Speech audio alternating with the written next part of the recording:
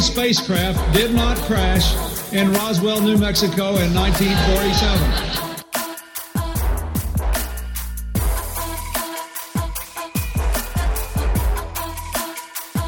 You know flat earthers, I guarantee it. But you don't know who they are because they're afraid of talking about it.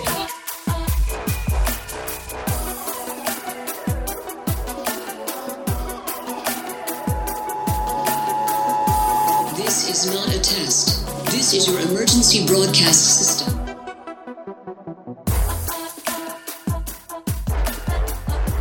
Hello, and welcome to the 198th Annual Subliminal Deception Podcast, your weekly dose of conspiracy theory bullshit. My name is Cody and my pal Phil. How are you? Doing good, buddy. How about yourself? Not doing too shabby. I want to tell you about my last Friday, if I may. Would you like to hear it? Yeah, let's go. Okay, so off the air, I kind of lightly mentioned it to you. This metal show we found out about, we bought tickets. I was pumped about it because it's kind of like the first concert of the year. You know, we're going to go have a good time, injure our necks from headbang and all that fun stuff. The show's supposed to start at like 7 or 7:30ish. So we try to get there at about 6, right? Everyone says, I've never been to this venue before. Everyone's like, oh, don't worry, it's not that popular. You can find parking right outside. And there is a lot of parking outside. We get there. There's fucking, I swear to God, like 200 to 300 people waiting to get in the door. Every spot around there is completely filled to the gills, right? And we're driving around, and then it soon become apparent that the neighborhood around this place is a little rough, okay? I'm not saying this to be mean, but I think I drove by the Minnesota version of Skid Row. Obviously, I didn't really feel comfortable parking there and walking, especially because my friend who's a lady, I didn't want her walking by anybody like that at night, you know? Yeah. Anybody has any nefarious intentions, we'll just say. So we ended up literally parking at the Twin Stadium and taking an Uber to this place, right? Yeah. Which it was only, you know, as far as lengths go, maybe 2 miles away. Of course, that's 20 minutes of inner city travel time. But once we finally got there, I was shocked how reasonable the beers were. It was like $7 for a 20 ounce. It was either a 20 or 24 ounce can of beer. Excellent. But yeah, it was good. Chelsea Grin, Carnifex, Of Sulfur, and Let Them Suffer. Awesome bands. I had such a good time. My eardrums weren't even thumping when I got done. So it was good. We had a great time. I saw a chick come running out of the mosh pit, her fucking nose bleeding, and she was crying. You got to stay out of there, man. If you're below 5 foot, I would not recommend going in there. Oh, definitely. Below 5 foot, under 110 pounds. Yeah. Yeah. Unless you're one of those crazy little fuckers who loves to jump up and headbutt people, I'd just stay out of there. It was funny because there's always a stereotype that I've always seen in every mosh pit, and that is a large, chubby man with his shirt off that reeks of BO, and you better believe I saw him on that night. Oh, definitely. Yeah, there's no, getting ready for the big show, better shower up, better. No. No. He's got his that's part of his fucking ensemble for that night is horrendous BO. So, you know, one more thing here before we get rolling. Weirdest thing, okay? So we were walking through the crowd to get back to like where we were kind of chilling at, right? And we're in the middle of all these people squeezing through. There's this large man with a tank top, muscular dude, right? We're crossing paths. He's heading the other way. All of a sudden, he stops. And he raises his hand like way above his head. And he's like, "What's up, man?" I was like, "Hey, how's it going?" And he's like, "Man, I just spilled my beer. I got to go get another one." I'm like, "Okay." He's like, "You better go get one." He's like, "All right, man, I'll see you later." And he just, like, I think he thought I was somebody else. It was so weird. He just, like, stops. He's like, "What's up, man?" Just in case he knew you. Yeah. I've actually done that before. So I'm okay with faces, terrible with names. So if I see someone and think that they might be someone I know, if I look at them and they kind of look at me as if maybe they know me, I will go interact with them, but make it as if I'm just being nice to a stranger or possibly being a little bit kind of distant from an acquaintance. Yeah. That kind of situation. Yeah. So you're very neutral, basically. Yeah. It was just such a fucking weird thing. I don't know. I thought you were going to say he had Coke energy, though. It sounded like. No, he had like semi-drunk guy who was like happy to see somebody energy in the middle of a very narrow walking path. Oh, okay. He was just happy to not be at the gym or at home. Yeah. Basically. Yeah. Something. It's not my mom's basement, so I'm doing pretty good. Yeah, I think he had that energy, whatever that energy is. But Phil, yeah, we got kind of a big boy here. So I'm gonna just go ahead and let you take the reins here. Yeah, I've had an extra week to write this, and I did a little bit extra today. So we're gonna hit it off pretty early today. Survival. The facing of one's end and the resistance towards that demise will make a person do crazy things, turn against every instinct in their bones, make choices that they wouldn't have imagined making during any of the normal or good times in their lives. However, what happens when a person feels that the best course of action isn't action at all, rather taking up with your enemy in order to survive just a little longer? This condition, which goes right into the topic for today's episode, is known as Stockholm Syndrome, which is defined as a psychological condition where a victim will empathize with and align their goals with those of their captors or abusers. Though Stockholm Syndrome is not officially in the Diagnostic and Statistical Manual of Mental Disorders, known as the DSM-5, it's a very well-known thing and an accepted thing. Yeah, absolutely. It's what George W. Bush had in regards to Dick Cheney. He just went along with all the evil shit Dick Cheney did, clearly. So, okay, is Stockholm from the town, or is that someone's last name? I've always kind of wondered that. Well, actually, I'm going to get into it just a tiny bit, just to kind of explain where it comes from. Okay. So there was actually an event that the condition was named after, and it came from a botched bank robbery in the city in which the name originated from, which is Stockholm, Sweden, the capital of Sweden. This is where a career criminal who was on furlough from his prison sentence, Jan Erik Olsson, robbed the Kreditbanken in Norrmalmstorg, Stockholm, on August 23rd, 1973. And it's also kind of big because probably one of the biggest, things to kind of come out of Sweden in the crime world was a man named Clark Olofsson, and he kind of became like really popular from what happened here. He was actually let out of prison so that he could be taken down to the bank because the guy who robbed the bank wanted him there. So authorities got him out of jail and made him another kind of, I don't know if he would be more like he's considered a bank robber at that point, or, someone who's also being held hostage, but they added him into the mix, which American cops would never do. No, absolutely not. Not, at least not on the record.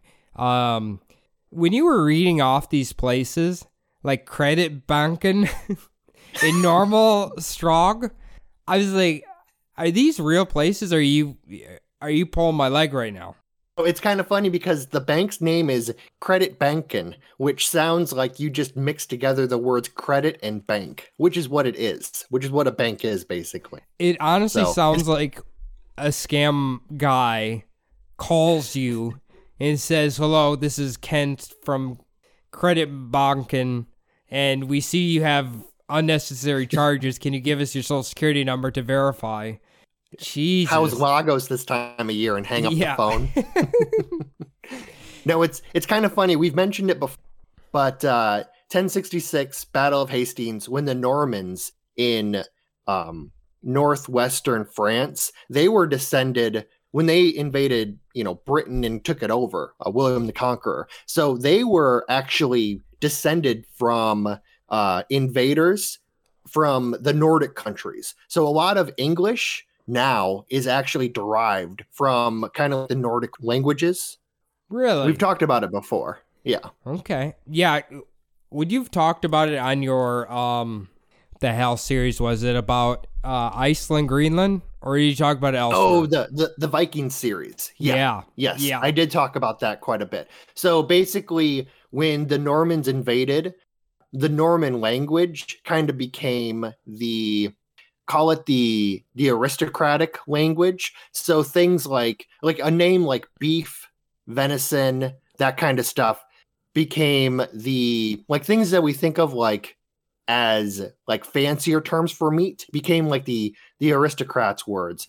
Names like pig, cow, lamb, that was all the old Saxon words, the old English words, and that was the lower class. So if you call your steak, basically if you call it cow, that's kind of the same thing as a higher class person calls it beef. That situation. Okay. I'm gonna test this on people. And if they say cow, I'm going to say you're a white trash piece of shit, just so you know. Yeah, I also like how, so you don't really realize it when seeing people's last names, but there's a lot of Nordic people who either have S-O-N at the end of their name or D-O-T-T-E-R, daughter. So basically, the way that the names used to go is it would be your dad's first name and then son, because you were Olaf's son. You were Olaf's son. Or, Eric's son. Or, that kind of deal. Olsen. Wasn't it also the town? No. It wasn't really the town you were from. Wasn't part of your name, I don't think. I heard some of them, like Olsen, could be he's from the town of Ol, but that could be wrong. But that might have been an Ellis Island thing if they didn't have a last name. Oh, gotcha. Okay. No, I never really heard that. I have heard people who reached Ellis Island, and the only word that they really could convey was what city they were from or what town they were from. Yeah. So if they were French, their last name was just, oh yeah, French. And then you're French now. Your last name's French forever kind of deal. You know what? Ellis Island, I don't know, fascinating place, especially for Americans, where it's just how much stuff was affected for future citizens of the United States just from those people getting off the boat. How much some bureaucrat who hated his job, who didn't give a fuck, may have affected just thousands of fucking families and all their generations to come with weird fucking names. Yep. I wish it was still a job. I would love that job. Just give people last names. Be fucking awesome. Oh, I would have so much fun with it. Yeah. Do you know how many Mace Windus there would be? Holy shit. Every single redhead's last name would now be Ginger. Every single time. Yep. Wow, Ginger's the most popular last name in the country. Yeah, that's weird. Now, that's not quite the focus of today's episode. I will say, though, you could have an entire episode on that guy, and it's an amazing story. Basically, the Swedish judicial system, the courts, everything was just totally lax. You basically got time out from prison, and you could just go home on holiday. So it was amazing. They claim that he escaped all these times, but really he just walked away. Yeah. So he's got an amazing story. But the focus of today's episode really goes to someone else who captivated the nation with the drama of her kidnapping and the fear for her safety. Though those sentiments would change quickly as she would pull a Ric Flair heel turn that shocked the world, showing up on security cameras side by side with her captors, holding the victims of their crimes at gunpoint, seemingly in league with the highly sought-after terrorist organization SLA, or Symbionese Liberation Army. And I said that completely wrong, but fuck it.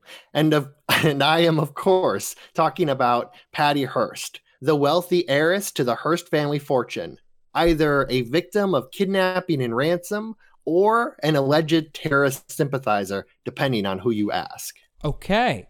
I gotta say, Phil, when I saw Patty Hearst, I thought you were talking about the Charles Manson one, but very clearly you're not. No. Yeah. Okay. So there was the 70s was pretty big for kidnappings, bombings, terrorist shit. So yeah, a lot of these stories kind of bleed into each other in crazy ways. Kind of love her last name though. I gotta say that. I wish my last name was Hearst. Kind of like the car. Oh, just for the money aspect of it. Yeah. Yeah. Just fuck yeah. have that last name, call up the Hearst Corporation and try to get a little of that medium. Tell them that Hunter Hearst Helmsley is my dad. Yeah. I'm of Paul Levesque fame. Please give me his By salary. the way, I hope you're watching all those the wrestling videos I'm sending you on Instagram about people who look like they're severely injured from a wrestling match. Oh yeah, no, I did. I saw the Shane this morning. Yeah, no, I've been watching them. Good. Now, first off, Patty Hearst, born Patricia Campbell Hearst in Los Angeles, California on February 20th, 1954. She was born to Catherine Wood Campbell, her last name Hearst at the time, and her father, Randolph Emerson Hearst, who was one of the sons of the media magnate and controversial robber baron William Randolph Hearst, making Patricia's upbringing one of wealth and privilege. She grew up primarily in Southern California, attending some of the best private schools in the area. This until transferring from Menlo College early on in Atherton, California, to the University of California at Berkeley. Okay, all right. So a lot of rich people names going on here. Yeah. Jesus, Randolph Emerson Hearst. That is, I would not. I'm not jealous of that man's name. Yeah, so have you ever heard about the Hearst family? I know that you guys on Bumblebutt used to talk about William Randolph Hearst and like yellow journalism a lot. How he was going up against the weed, like trying to make marijuana illegal, that kind of shit. That's this guy. That's this guy. Yes. He was the guy who was in charge of all the newspapers who didn't want hemp to be legal.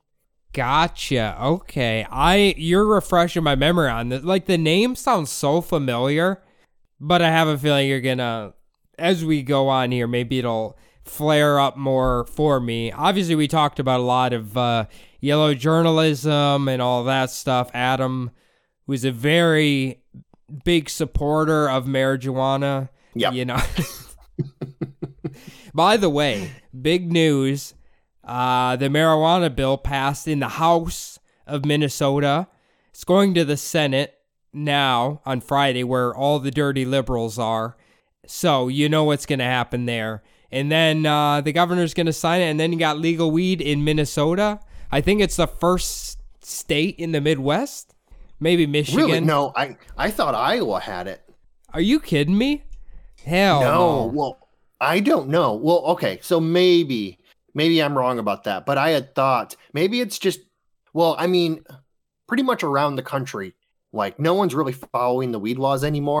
From what I've heard, like the cops aren't really enforcing it anywhere. It's become legal so many places. So true, but you gotta, okay, you know how Iowa kind of is basically like a circle, okay? They'll go liberal, then they go conservative, then they go liberal, then they go conservative. It just keeps going around and around. Right now, they're in the conservative end, so there's no marijuana unless God smoked marijuana in the Bible.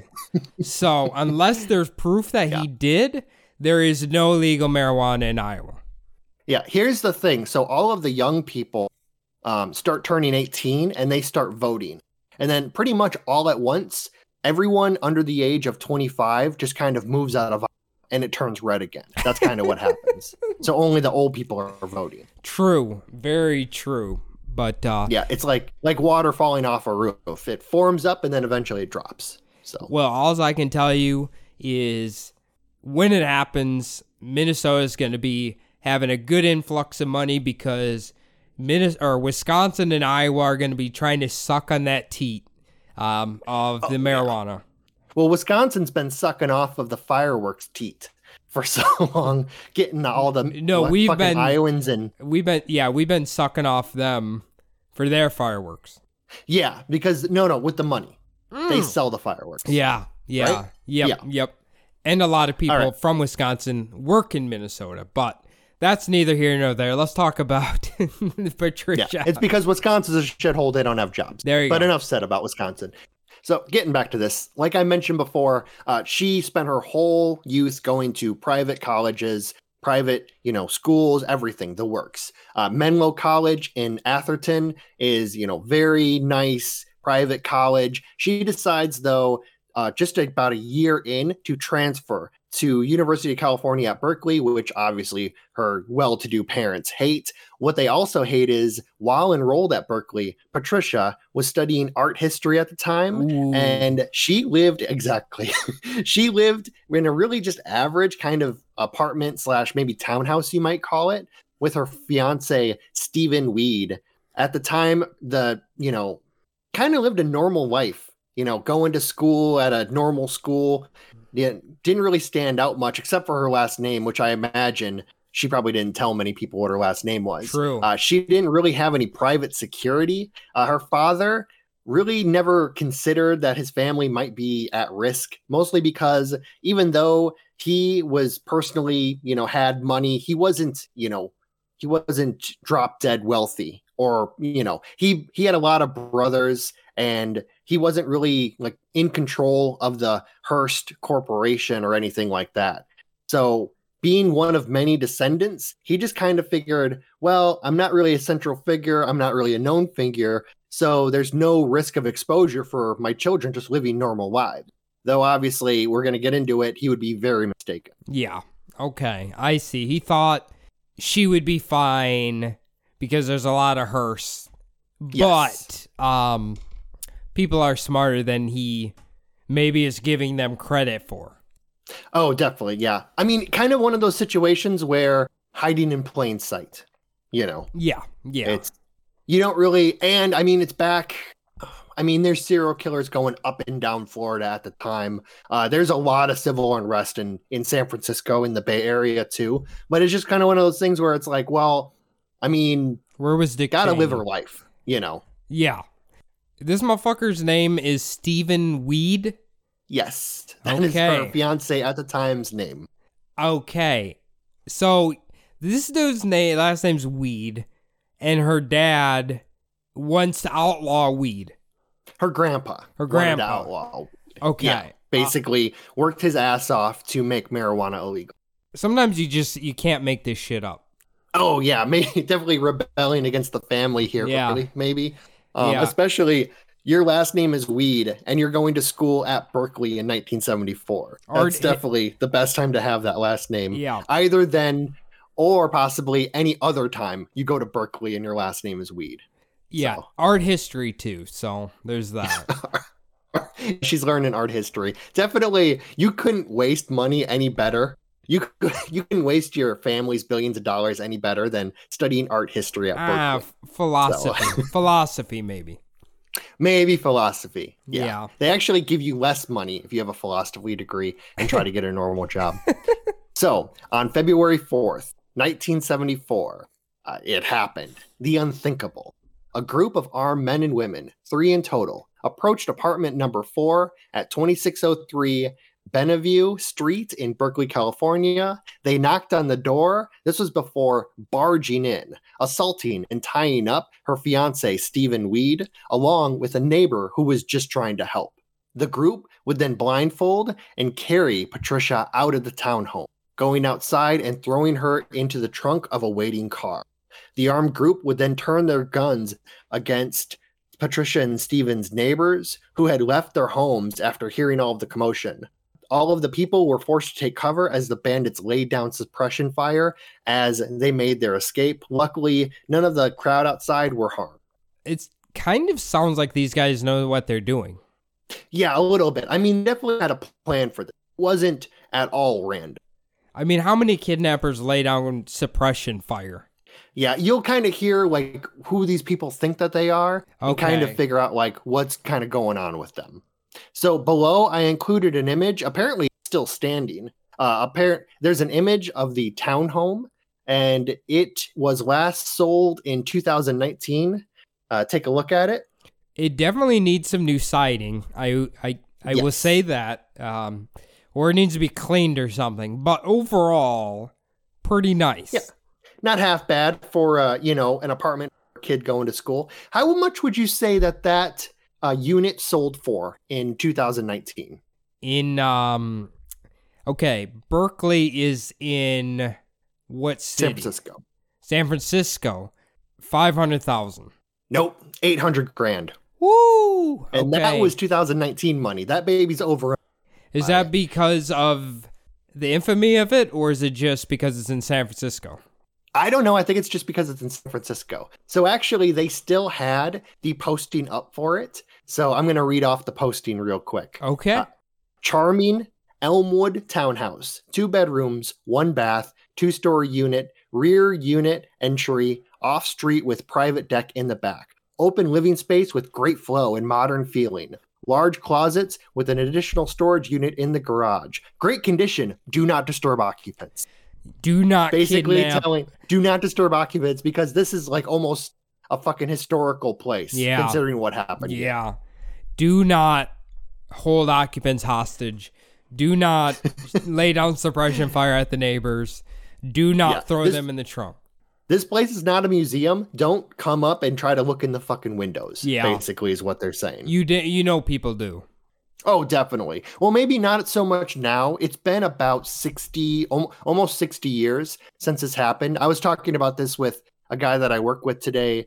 He's in his 20s, and he had never heard of any of this. So, maybe a lot of people older people know about it still. And people who, true crime. But to be a lot fair, of young people don't know about it. To be fair, that guy might not even know World War I happened. That's true. Yeah. And if you went to school in Arizona... Civil War didn't happen. What happened? Arizona established as a state? That's it. Yeah. What is the Civil War? You mean the Northern War of Aggression? Yeah, I've heard of that. Oh, yeah. Basically, Arizona thinks that they fought in the side of the Confederacy. A lot of people here think that. So it's a little weird. Yikes. Yeah. Of course, there was a lot of people in Iowa who thought that Iowa was on the side of the Confederacy. So... You know what? I watched that pirate documentary on Netflix, and I started watching the Cuba one. Man, all the slave stuff in there, I don't know how any person could be like, yeah, the Confederacy, hell yeah. If you watch that, it's just like, oh my God, some of the darkest shit you can possibly see.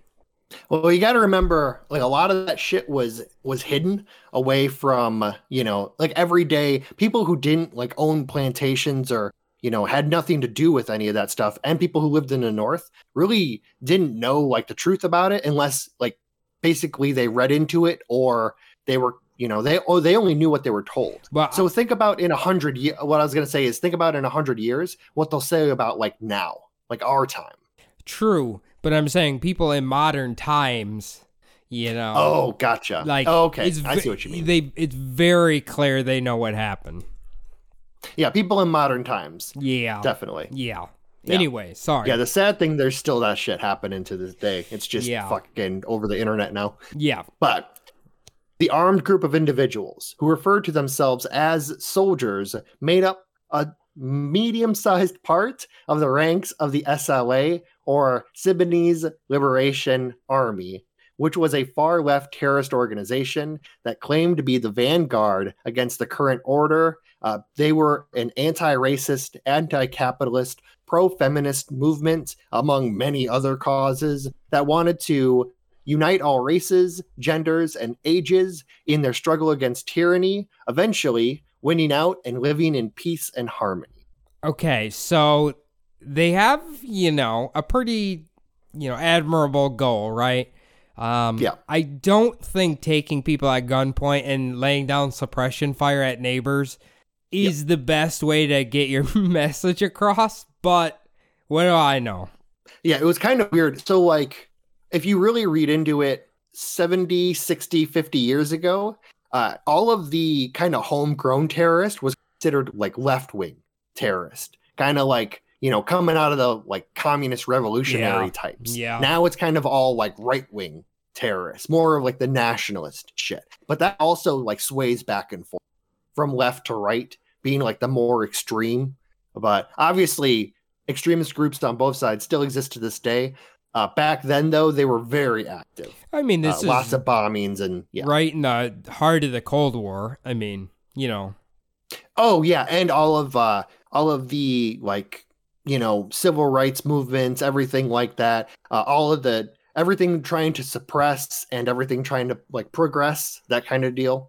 So it was a very turbulent time, which is it's funny because there's a lot of people maybe not laying down suppression fire, but I've heard those exact words from a lot of people, which, anti-racist, obviously pretty standard, pro-feminism, women's rights, that should be pretty common sense. I don't know about anti-capitalist. That's kind of a really complicated subject, but yeah, it's funny this is still going on. You know what I mean? Oh, yeah. Well, I mean, the thing is, it's not so much what they stand for. It's their actions. Yeah. It's how they want. So there's a lot of we talked about Hoover and kind of like what he thought about anyone who wasn't, like straight-laced and, of course he wore dresses and wigs and, high heels, fancy boy. But like basically the FBI, the CIA, they just followed around all of these groups. So this was one that was actually worth following around. These guys were assholes. Like I mentioned, the three of them made up a large part of the SLA. It's estimated they only ever had, at most at one time, maybe 12 to 15 members. Oh, so, wow. Okay. Kind of just a few less than Scientology. There was LAN parties bigger than this group. Yes, there are World of Warcraft parties playing right now that were like trumped the size of this whole bigger raid groups than this. Yes. Oh, definitely. Now, the group had gained much notoriety and infamy after the assassination of their first victim, though it was very localized. Marcus Foster, who was the first ever African-American superintendent of a major school system, was shot and killed on November 6th. 1973, after he had exited from the Oakland School Board meeting. This was along with his deputy, Marcus Blackburn. Now, the SLA murdered Foster because they claimed that he was a fascist after his proposal to have students in the Oakland school systems carry identification cards along with them. Blackburn, the deputy, would survive, though Foster would succumb to his wounds and pass away. Okay, you are not kidding. They are assholes. Oh, yeah. This was their first major act, too. They went out and killed a public figure. So I know it doesn't necessarily have to do anything with race, but they killed a black guy, right? I get that they're saying he's fascist because they want kids to have ID cards, which is pretty fucking insane. But, the funny thing is every school system has ID cards now. Yeah. But it's more for, they claim it's for badging in and doing all this stuff. But yeah, it's tracking. But basically, it was kind of like making lists, that sort of thing. That's what they maybe were worried about. Oh, okay. All right. Yeah, I don't know. Just stupid. These guys are assholes. Symbionese basically is a word that they made up that means like symbiotic. It's kind of like groups living together and coming together in harmony. That's kind of what they were going for.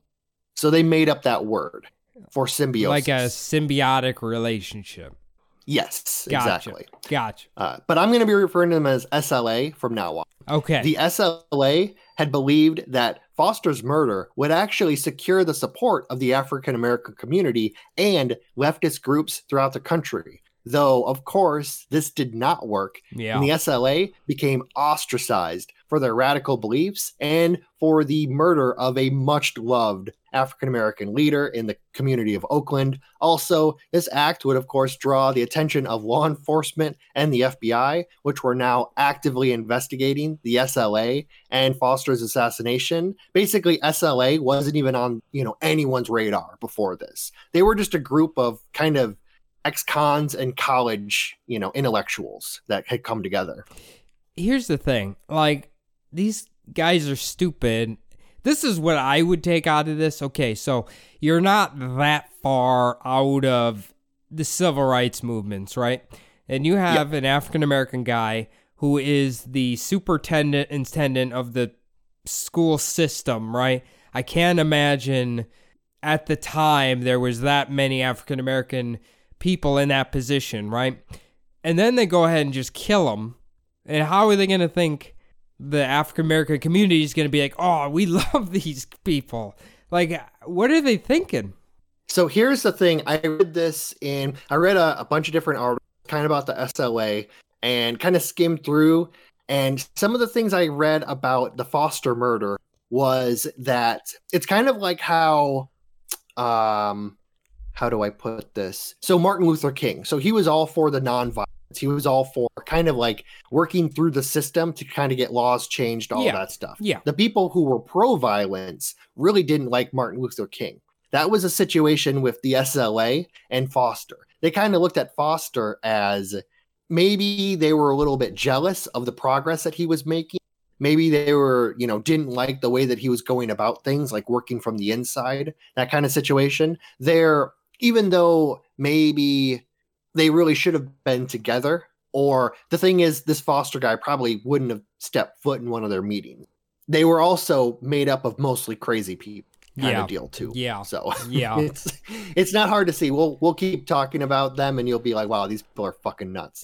But basically a bunch of academics who wanted to play soldiers to try to get their beliefs through, which they could have done a lot more, writing books and doing the regular academic stuff. So, hey, you know who else was an academic who wanted to be a soldier? Who? Heinrich Himmler, man. Come on, let's go. Maybe that's their I was aspiration. going to say, there's a lot of people. Yeah, I'm just, who are kind of doing that shit. But. He's kind of, everybody knows him. He's one of the biggest assholes in history. Yeah, basically, most of the generals that we've had, you could also kind of call them mix, except for like the cowboy style generals. But yeah, True. Moving on. So 2 months later, on January 10th, 1974, two of the founding members of the SLA, Russell Little and Joseph Romero, would be arrested by police after they were searched during a traffic stop. Later, their rented home that had actually served as a safe house for the group in Concord, California, would be searched. They searched it even though the members of the group, while fleeing, had attempted to burn the safe house to the ground. Even though it was severely damaged, enough SLA materials and propaganda remained behind for the police to find, and authorities would charge them with the murder of Marcus Foster. The remaining group of members, after coming out of hiding, had decided really the best course of action was to take a high-profile prisoner in order to barter for and secure the release of the two captured SLA members, Little and Romero. It's kind of amazing they even found the murderers in the 70s out of how terrible the fucking police work was. Literally, on a California driver's license back then, all you had to do was take an eraser, erase your name off of your license, and write down a new one. And that was your name now. It's like literally crazy. Yeah. Literally, unless you basically took a picture of yourself killing the person, made sure your ID and home address were sitting next to the body, they probably weren't going to find you in the 70s. That's why there are so many goddamn murderers. But it's just like they found these guys, so clearly they left a trail. Yeah, the thing is, so really, I mean, they had found some suspicious stuff inside their vehicles. It wasn't exactly clear if these guys had killed Foster, but what was clear was they were in the SLA. So that's why they were charged with the murder. Gotcha. The situation wasn't, we have all this evidence that they killed this guy. It was, we have evidence that these people are in this group. So they're guilty by association, basically, which happened a lot back then. Gotcha. Okay. Yeah. Before really good evidence, like if you were in the area, you could spend like 20 years in prison before DNA would eventually set all these people free, hopefully, right. Or they mostly died in prison. So yeah, probably the latter. Yeah, most likely.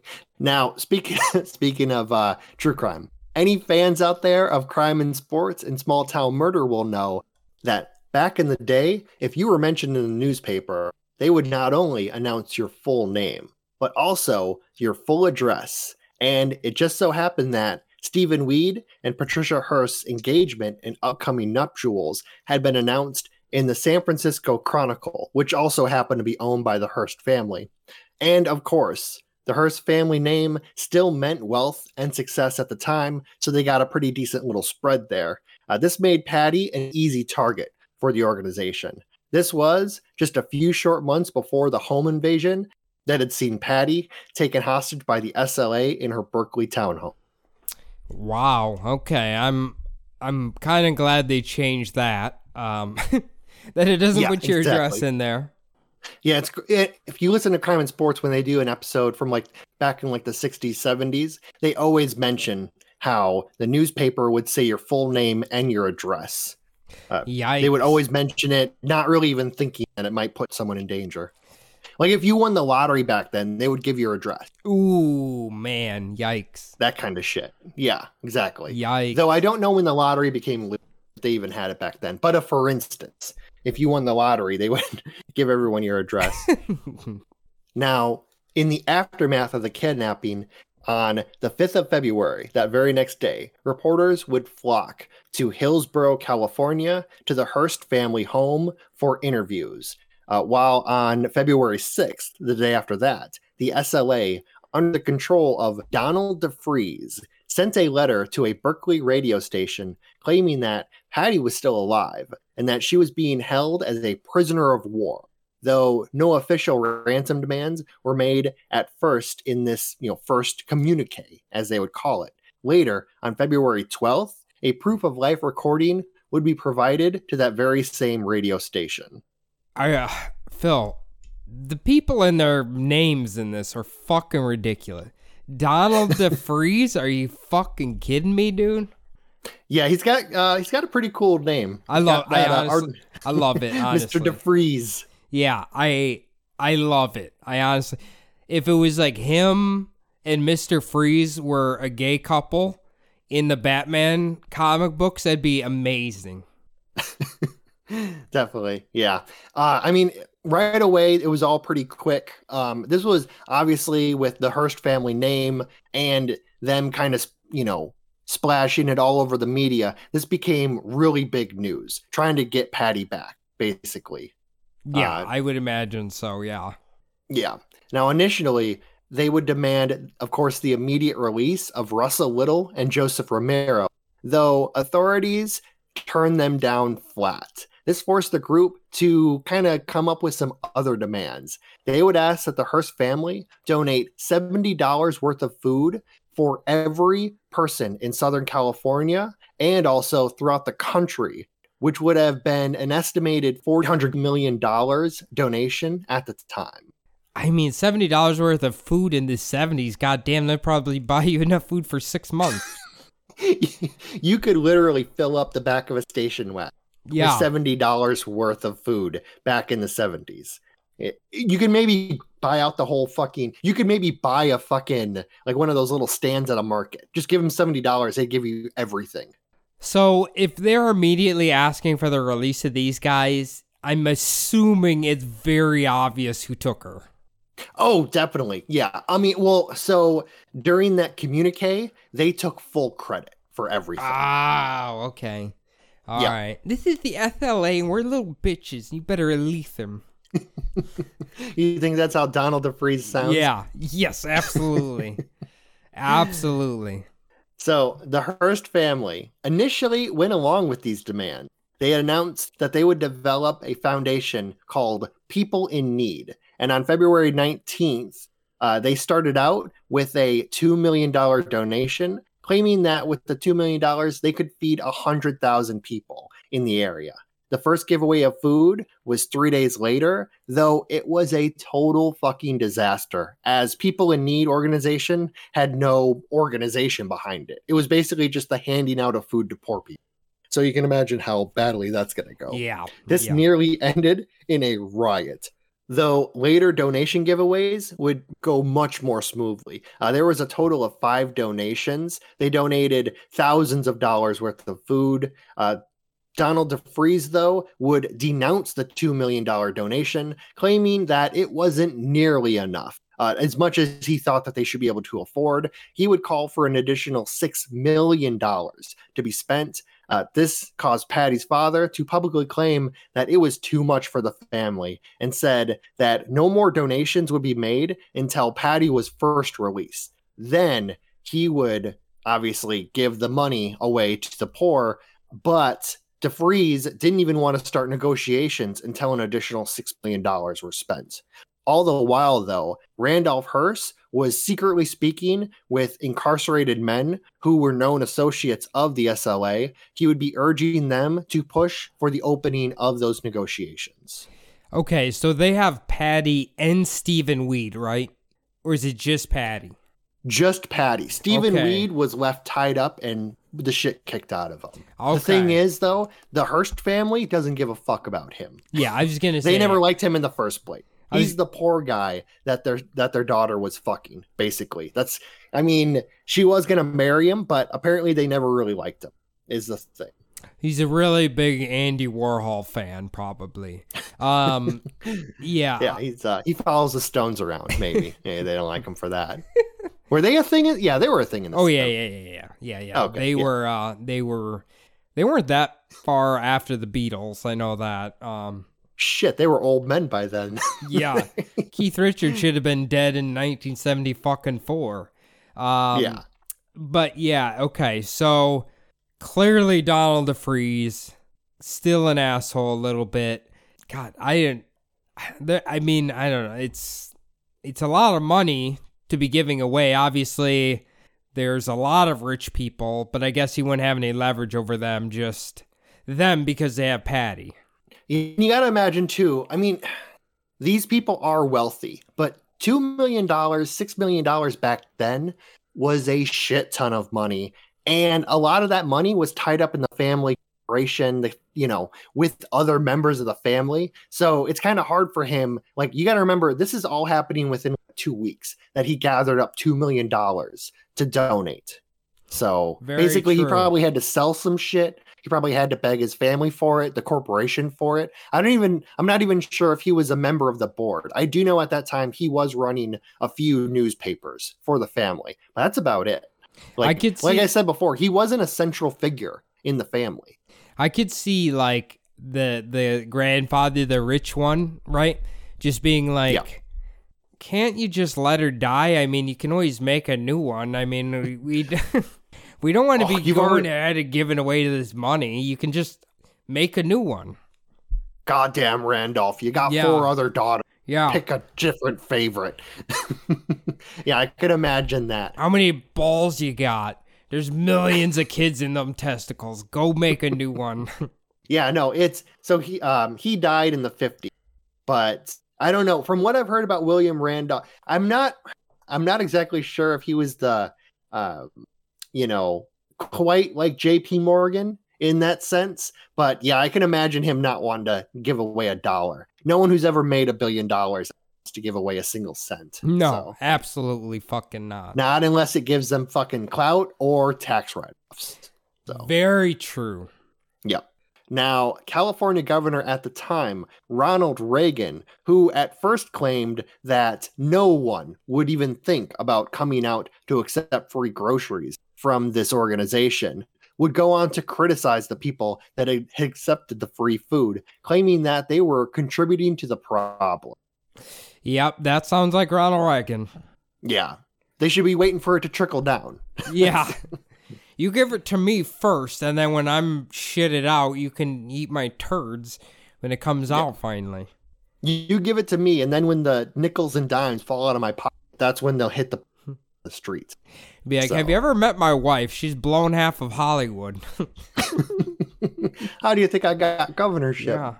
So I shouldn't say that. He was the announcer for some time.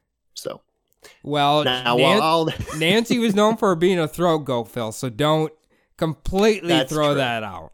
That's true. Yeah.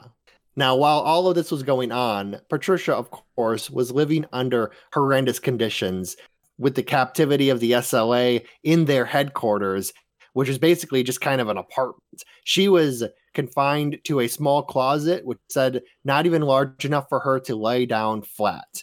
After her arrest, Patricia Hearst would claim that she had underwent physical and psychological abuse from her captors, being told that her family and the FBI had just completely given up on her and that she was being left for dead, which was the reason that they gave for why her father wouldn't make a larger donation. So they're basically feeding her propaganda. They're telling her, everyone's forgotten about you. They don't give a fuck anymore. Yeah. Also, horrible physical, sexual, psychological abuse the entire time that she was being held captive before she kind of turned side, let's just say. Yeah, I was kind of waiting for the sexual abuse aspect of it to kind of fall, and clearly, as you just alluded to it, they are doing that to her. Yeah, so it kind of...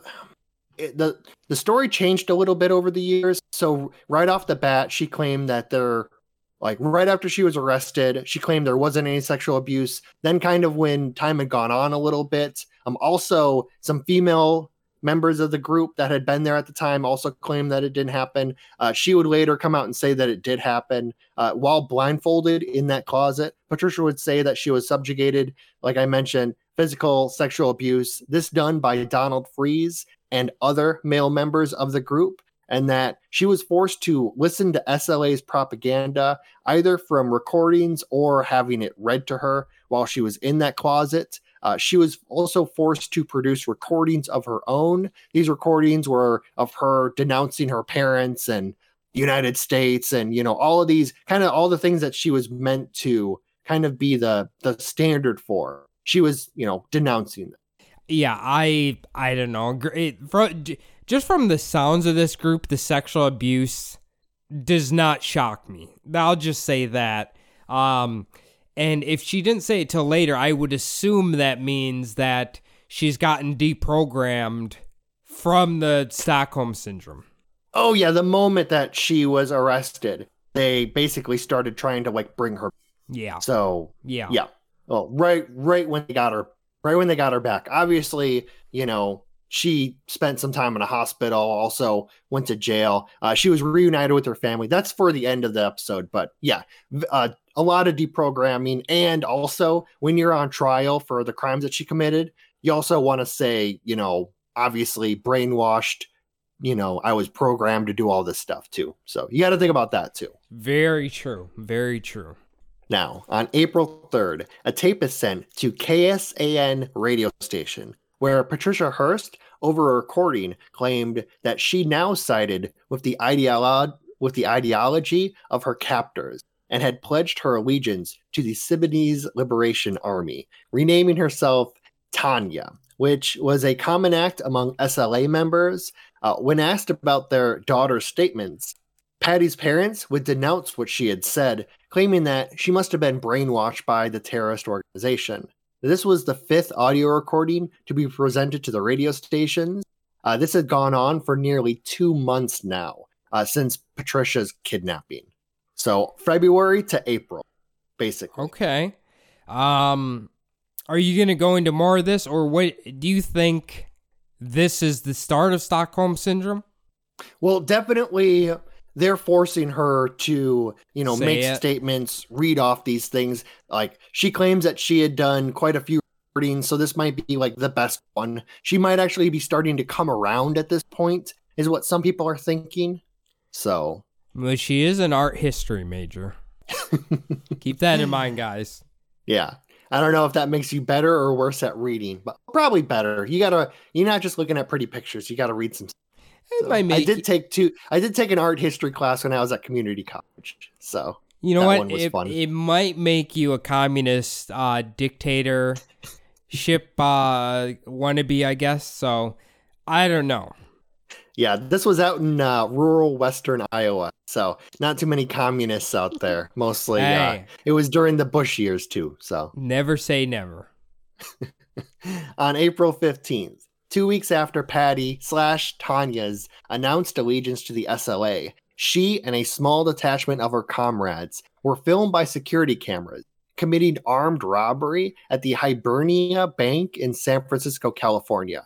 The group, which consisted of Patricia Hearst DeFries, Patricia Solistic, Nancy Perry, and Camilla Hall, held up tellers and patrons of the bank, making their escape with an estimated $10,000 in cash. Now, there are pictures of Hearst from the security cameras holding a rifle pointed at the patrons and the tellers. This would hit the media by storm. Everyone was debating whether or not she had actually joined the terrorist group or was perhaps being held hostage by members of the group at the time. Also, whether or not the gun she was holding had any bullets in it. So I have that actually pictured below. That's her in a wig.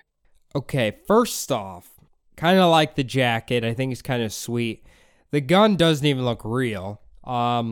But, I mean, she looks like a henchman in a Bond movie. But, fuck, I right? Doesn't she? A lot of vagina. Yeah, that's a lot of vagina holding up a bank there. It's funny you mentioned the coat and the gun, because if you scroll down to the next page, that's in the FBI museum. Is it? Okay. No, Yes. That's what I was saying. The coat's kind of cool. I gotta say, I don't know if this is like a far left liberation jacket, like a standard issue, but when I first saw the gun, I thought it was a fucking harpoon gun, but I realize now, I don't know, rifle of some kind, right? Yeah, it's I don't know what kind of gun it is. It's basically, imagine that it doesn't have a pistol, that it kind of has more of a stock on it, and maybe like a handle or a banana clip on bottom. And then you'll kind of see more of like the assault rifle kind of aspect to it. So yeah, that's basically an assault rifle, like bare bones though.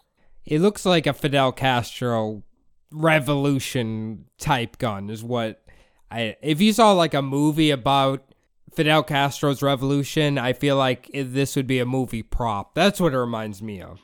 Chavez special? Yeah. Definitely. Yeah. So after the robbery, audio tapes of Patti would be released, where she had claimed that she was a willing participant in the robbery, and that any notions that she was still being held against her will or that she had been brainwashed were completely false. Also stating that none of her new comrades had pointed a gun at her back while she was holding up the Hibernia. So she's claiming that like she's there of her own free will and she's a full-fledged member, tits and all. I'm kind of wondering, do you think she would have said this to get better treatment? Oh, that's part of the Stockholm syndrome. Yeah, I definitely think that maybe trying to get better treatment at first, and then kind of like once that ball starts rolling, once the snowball rolls down the hill, it just gets bigger and bigger until you're very deep into it. Okay. That's what I was going to say. Maybe she's like, I'll join your group so I don't have to get sexually assaulted and live in a fucking closet. Yeah, just get me out of this closet and I will fucking rob a bank with you. I don't give a fuck. One of those things. Yeah. Also, they were claiming that like later on, people would look back at this and claim that it wasn't fake.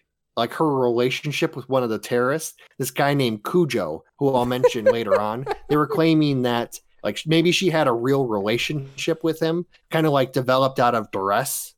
So Phil, stop it with these goddamn names, man. Please. I can't take it anymore. So they all had code names. His code name, just like her code name, is like Tanaya or Tanya. That it's spelled like Tanaya, said like Tanya.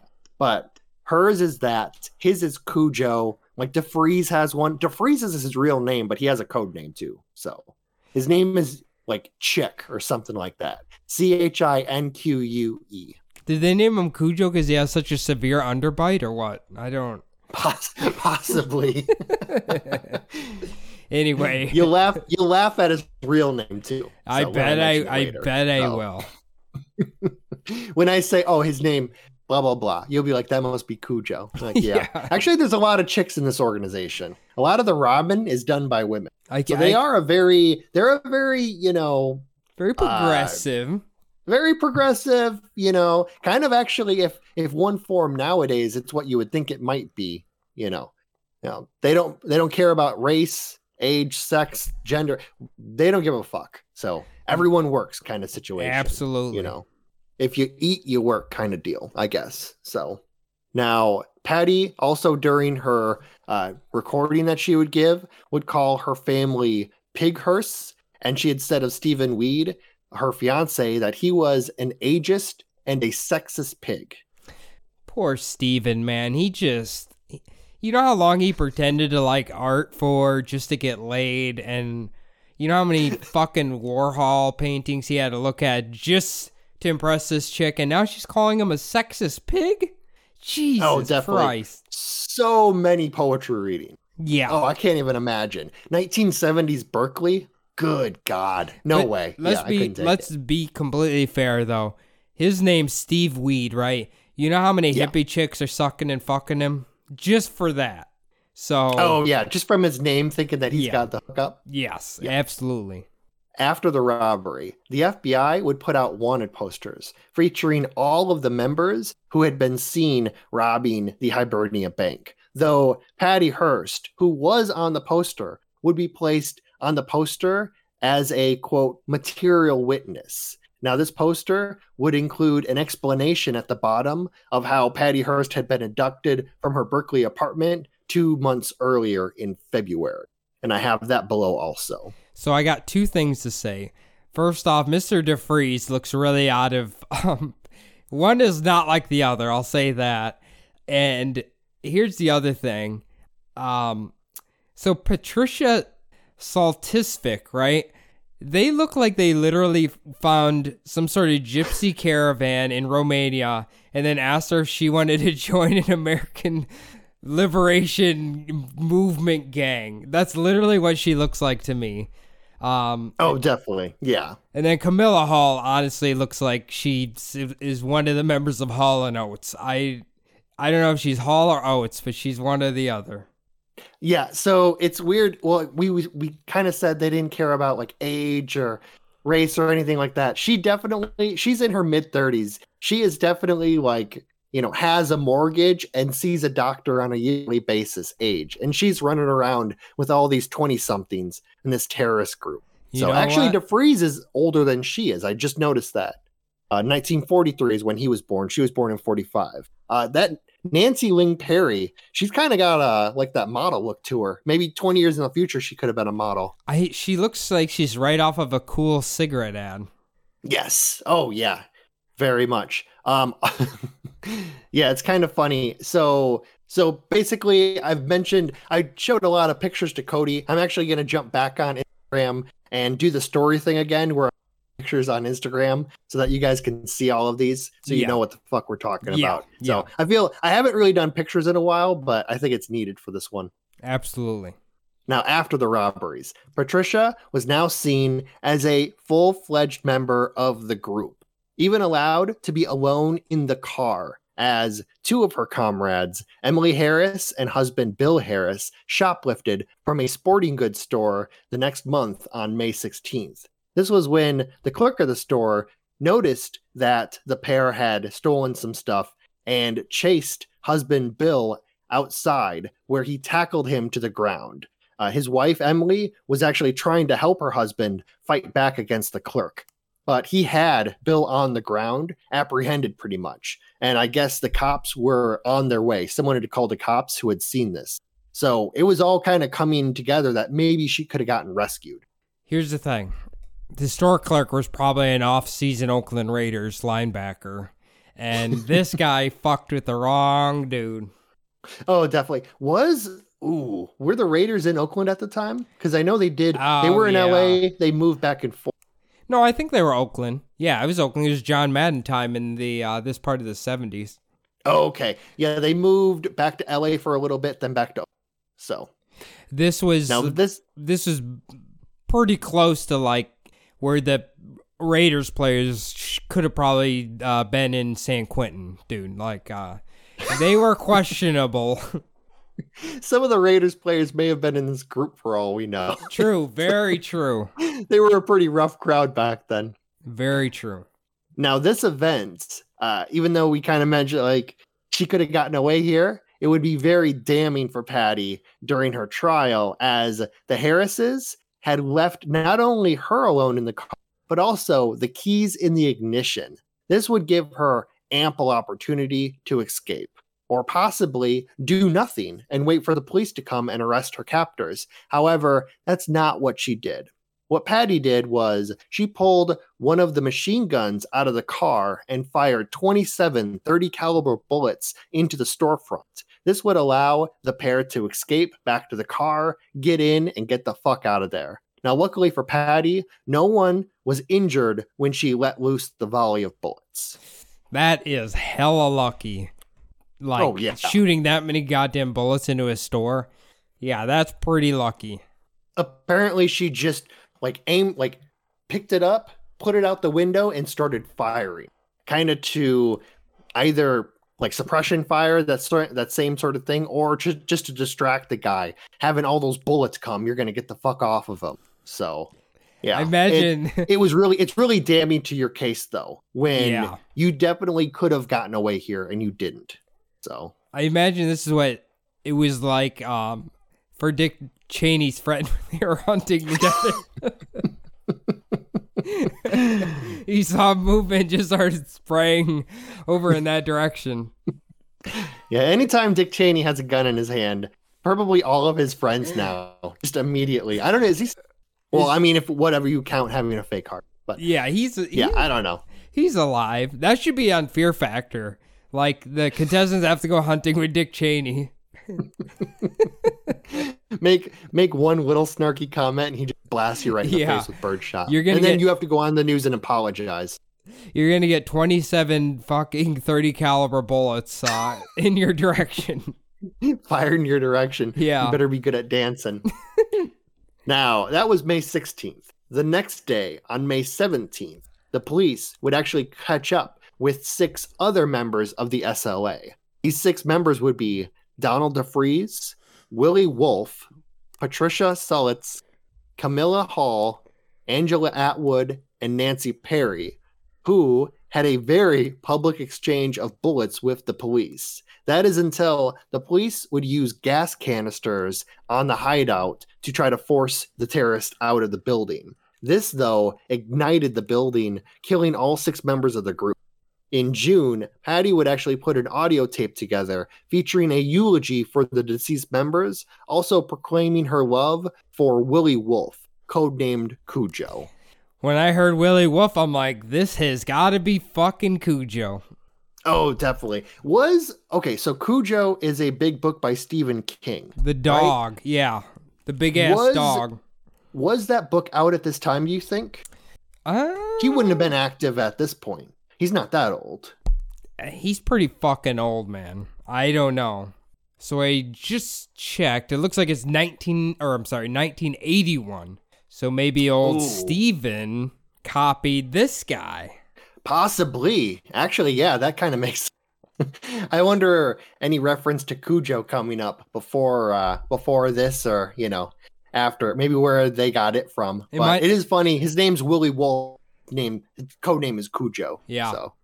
Yeah, I gotta say, a lot of silly names in this episode, Phil. Yeah. Well, I mean, maybe the SLA is a little fun group.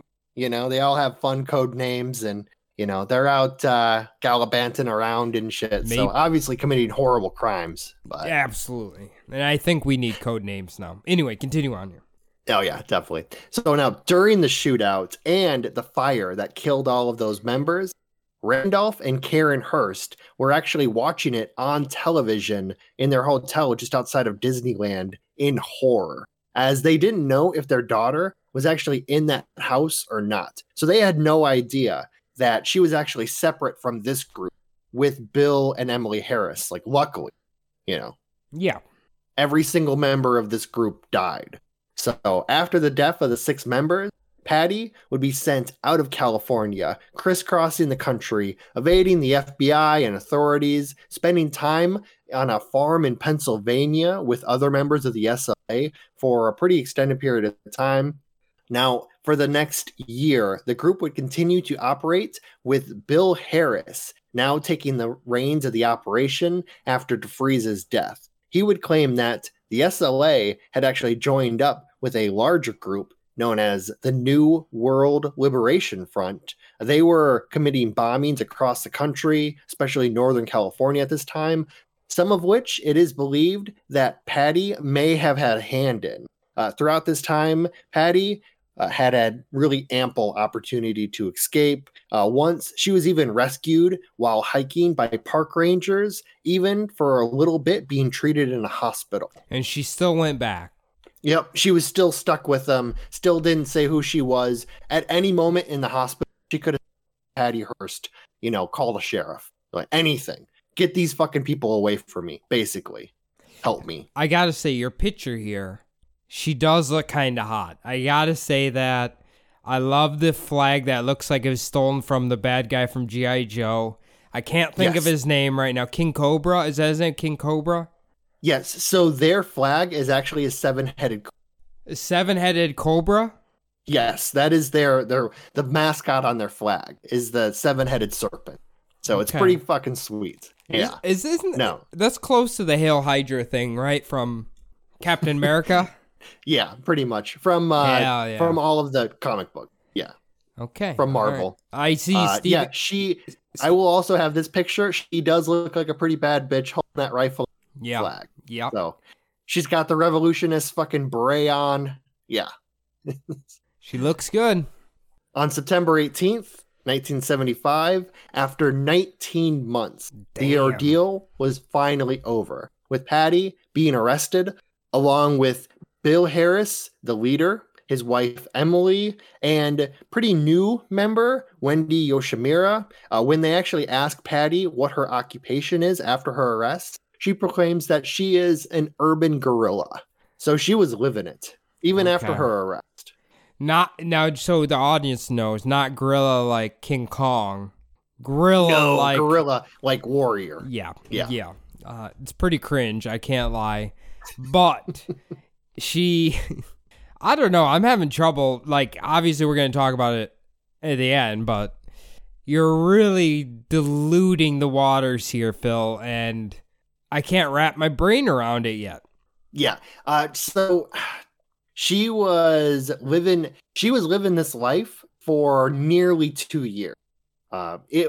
She was well deep in all of it. I will also say that guerrilla, the word, so the Spanish word for war is guerra, and guerrilla is warrior in Spanish. That's where it comes from. So gotcha. Okay. Learn something new every day, kids. Yeah, the whole guerrilla warfare thing also comes from Spain, too. So now, during her trial, the famous lawyer F. Lee Bailey would actually represent her. He had represented other infamous individuals, including Albert DeSalvo, also known as the Boston Strangler, and Sam Shepard, who had been convicted of murdering his pregnant wife back in 1954, though he would be exonerated in 1966. Bailey would argue that Hearst had been brainwashed, suffering until she finally relented, joining the terrorist organization under extreme duress.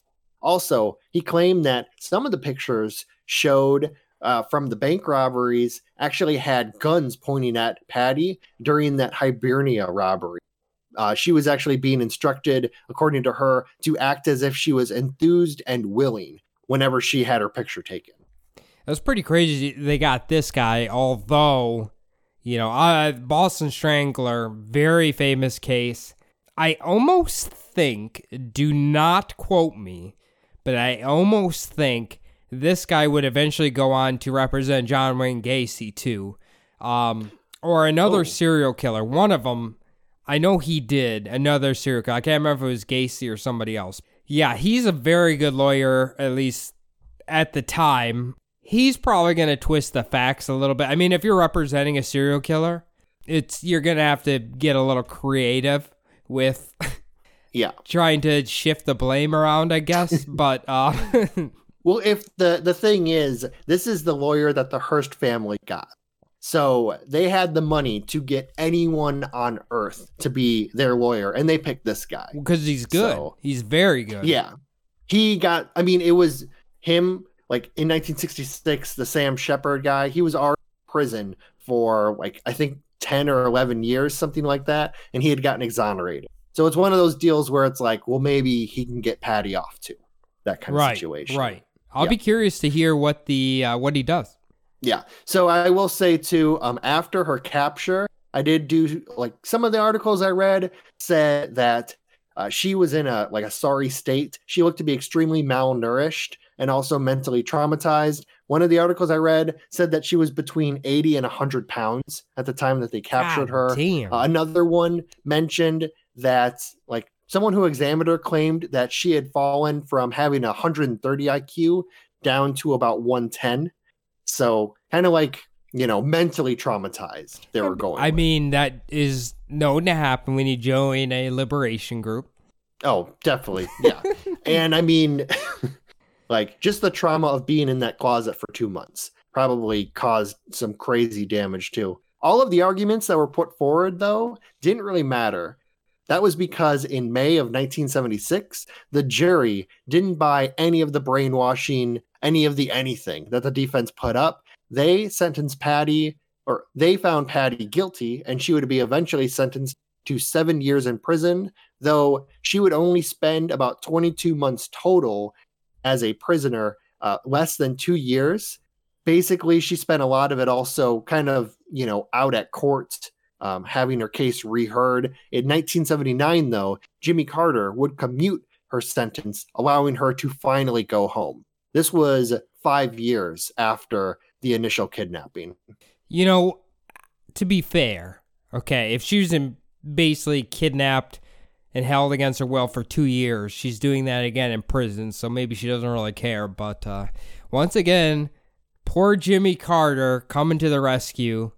The man who just, he's too nice and he just got beat down. But I guess he was nice. He helped her out. Down below, I have a picture of Patty Hearst being brought to the court. Basically, she's looked pretty good in this picture. It's nice Burt Reynolds is there with him. Yeah, exactly. He's got that Tom Selleck mustache. Tom Selleck, yeah. Yeah. It is also the Burt Reynolds. It's the big mustache, the 70s style. Yeah. So the porn stash, if you will.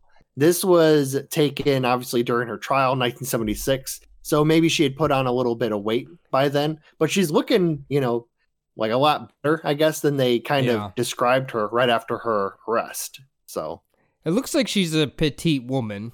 Yes. So I don't know what her normal weight is, but anybody, unless you're like 4 foot tall, 80 to 100 pounds is like... Oh, yeah. That's pretty gaunt and malnourished. Yeah, it's like deathly sick. Yeah. I did notice, I don't know if that's because it's a black and white picture, but her cheekbones do look pretty protruding. Yeah, so sunken maybe she is a little bit more gaunt than I thought she was. Yeah. But after her release, Patti would denounce the movement that she had been involved in. She would marry her former bodyguard, Bernard Lee Shaw. She was married up until his death in 2013. With Bernard, she'd have 2 children. After her release from prison, she would actually start kind of like a on again, off again acting career, appearing in multiple movies. I don't know if you've ever heard of it. The most famous one I saw was Cry Baby. Oh, yeah. Yeah, I remember that shit. Wait, was she Cry Baby? With, fucking the pirate guy. What's his name? Yeah, it's Johnny Depp. Johnny Depp. Yeah, that's the guy. Was she of the shitting bed fame? Was she the heartthrob? Ooh, no. I don't know. I would have to look. All that I saw was she was in the movie. I don't know if she had like. So I have a feeling I know which character she is, but we'll look after the show. Yeah, it's not important. She had an acting career. She was in. Yeah. So if this had happened today, obviously Patti's actions would be well explained as an obvious case of Stockholm Syndrome. Like I mentioned, though, Stockholm Syndrome still not in the DSM-5. It's more of a, it's not something you can quite get away like legally arguing, but it is kind of well known that it's a thing. Yeah. Back then, though, it was a, like, are you with us or are you against us type situation. They kind of felt like they were against her. Even like the court, apparently whenever the defense was kind of having their arguments, the judge really didn't even pay attention to them, didn't really care kind of deal. It was almost like everything was set in motion that like, this is all, gonna happen. Big deal. I mean, it's no secret mental health things in the 70s and before that were pretty fucking bad. Oh, yeah, definitely. Well, I mean, lobotomies were still going on, I'm pretty sure. Yeah, electroshock therapy, lobotomies, coming out, even if they weren't doing lobotomies anymore, they were coming out of that time. So God, they didn't have any instruments really to kind of get a good picture of the brain. Like they had really no idea what was going on. No, absolutely not. So after kind of she's, out of prison, 1979 from Jimmy Carter, actually in the 90s, Slick Willie, Bill Clinton, would give her a full pardon, kind of lending to the idea that money talks, bullshit walks, and that the Hearst family name and fortune had gotten her out of prison and a full pardon. Very cool of old jazz boy Bill Clinton there. Oh, definitely. Yeah. And it's kind of convenient too that it was about 20 years after. So kind of a whole generation goes before they kind of slip it in. So it's not, if it was during the 80s, it would still be big news. Yeah. But, kind of under the radar. Right. Just like what did they do? They pardoned the Russian czars 100 years after they were killed. So, they kind of just slip it under the radar sometimes. We don't want to have this over our heads anymore. Right. So, right. There you go. Pardon. Right. Or how they get DNA evidence of who was executed like 30 years earlier. Yeah. You're like, oh, full pardon. There. Yeah. Washed our hands of it. It's all good now. That is off my conscience right now. Definitely. So the Hearst family today, their fortune is estimated to be around $21 billion, though this is split among William Randolph Hearst's many descendants. Even though newspapers are pretty much dead, Hearst communication is still very much a thing. Nearly half of the corporation's revenue actually comes from a 20% share in ESPN, with the remaining 80% belonging to Disney, of course. ESPN is valued at $50 billion. They have an annual revenue of $4 billion. So if you think about 20% of that billion is kind of like a big part of the Hearst Corporation's money. So when the Hearst Corporation still had power, they bought a good share of ESPN, and they're living off of that pretty much. Yeah, $4 billion a year. I don't know about you.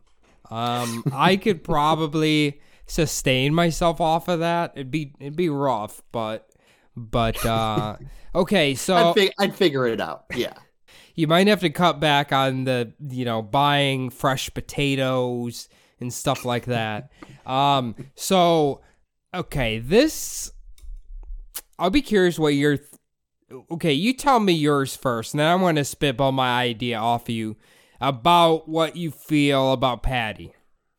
Okay, I will say, so I did, I have the benefit of doing a lot of other reading, kind of people think. There's people who are against her who kind of believe that even before her kidnapping, she was kind of going against her family. Really, though, I mean, that's kind of a rebellious rich girl thing to kind of, she was going to marry a pauper, maybe. She lived in a normal apartment, went to a public school, that kind of situation. They kind of play that out as she was heading towards extremism. It was going to happen, like it wasn't the brainwashing. She was going to want to do it anyway. There's some people who kind of like at the time thought like that. The thing is, I definitely can understand just wanting to get out of that fucking closet, just wanting to be treated better, that sort of situation. I can understand all of that, but also too, one thing leads to another, it snowballs, and all of a sudden you're, all you wanted to do was, get out of that closet, and now you're robbing a fucking bank. That sort of situation. Yeah. And you're too afraid to escape even when you have the chance. So maybe she was even too afraid to live without these people. One of those deals were just conditioned. So that's why she fired the gun to get them back to her. That sort of thing.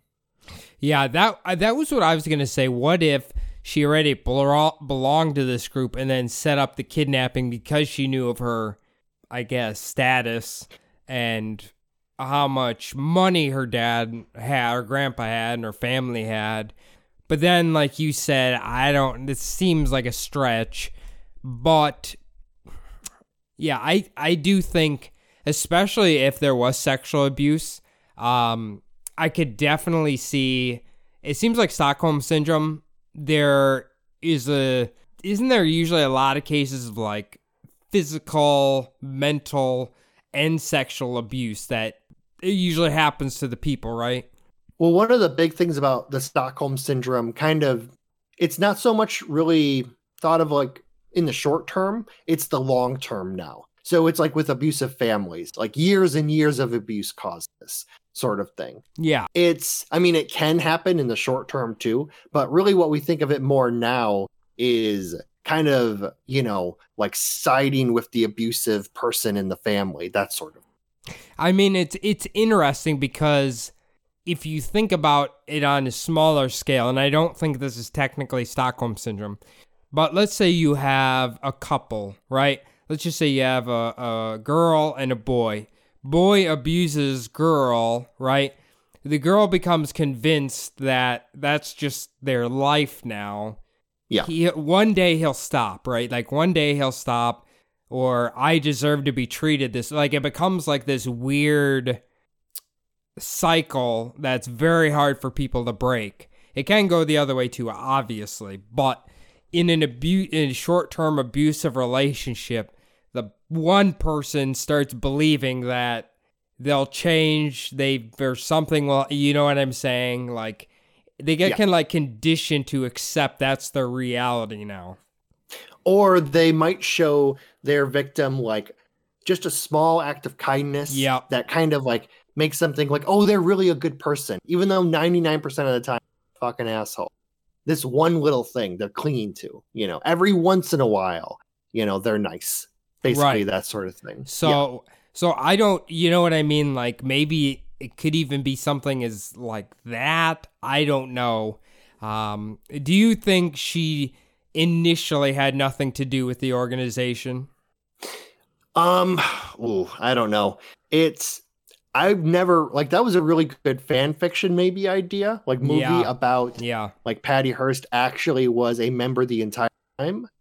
But I've never heard of it. And I didn't read anything like that in any of the articles that I read either.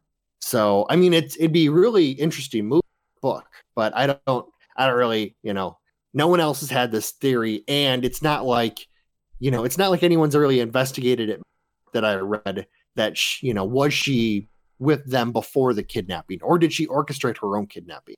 So. Yeah, I don't know. She sounded like a smart person before she joined. So I don't know. I guess here's the other thing. I assume when she was in college, right, they could have probably talked to classmates of hers, and if she was getting this radical, I assume she would never have shut the hell up about it like those people are wont to do. Oh, definitely, yeah. I can imagine her dumping the Stephen Weed dude pretty fucking pretty quick, or maybe she was using him as cover. But Berkeley, 1974, definitely a good place to get radical. Yeah. So, anybody seen the documentary Forrest Gump? When Jenny joins the radical group, and she's like, "Hey, Forrest, meet my boyfriend," and then he slaps her and all that. Yeah. Yeah. I'm sorry I ruined your Black Panther party. Yeah. Yeah. Well, there it is, Phil. Excellent job. I'll be honest. I was one of the stupid 20-year-olds who didn't know that much about this story, and I am glad I did now, or do now, I should even say. If people want to give us their synopsis or what they think happened to Patti, where can they contact us, Phil? Well, if you want to give us your take, you can always hit us up on our email, podcast@gmail.com. I'd love to hear from you guys. Any support, any ideas for an episode, it's all greatly appreciated. Probably an even easier way to get a hold of us is on our Instagram, Subliminal Deception Podcast on IG. Same thing. All of the likes, all the shares, everything. It's all great. Get a hold of us. Cody and I also have our own Instagram accounts. Mine does not work anymore. Cody, you have one? Yeah, you can follow me at CodySabub. Give me a follow, send me a message, do whatever you'd like. Last thing we ask you guys to do is to log on to iTunes, leave a show 5-star review. Doesn't particularly matter what you say, just type something, hit 5 stars, hit submit, type I love liberation groups, I don't know. If you're a Spotify listener, it's even simpler. You just simply hit the 5 stars, hit submit, it's anonymous, it's great, it's nice and easy, and we greatly appreciate everyone who's taking the time to do that for us as well. Well, Phil, excellent episode. I think a lot of people are going to learn. They might know her name, but now they'll know her story. We'll see you guys next week. Thanks, guys.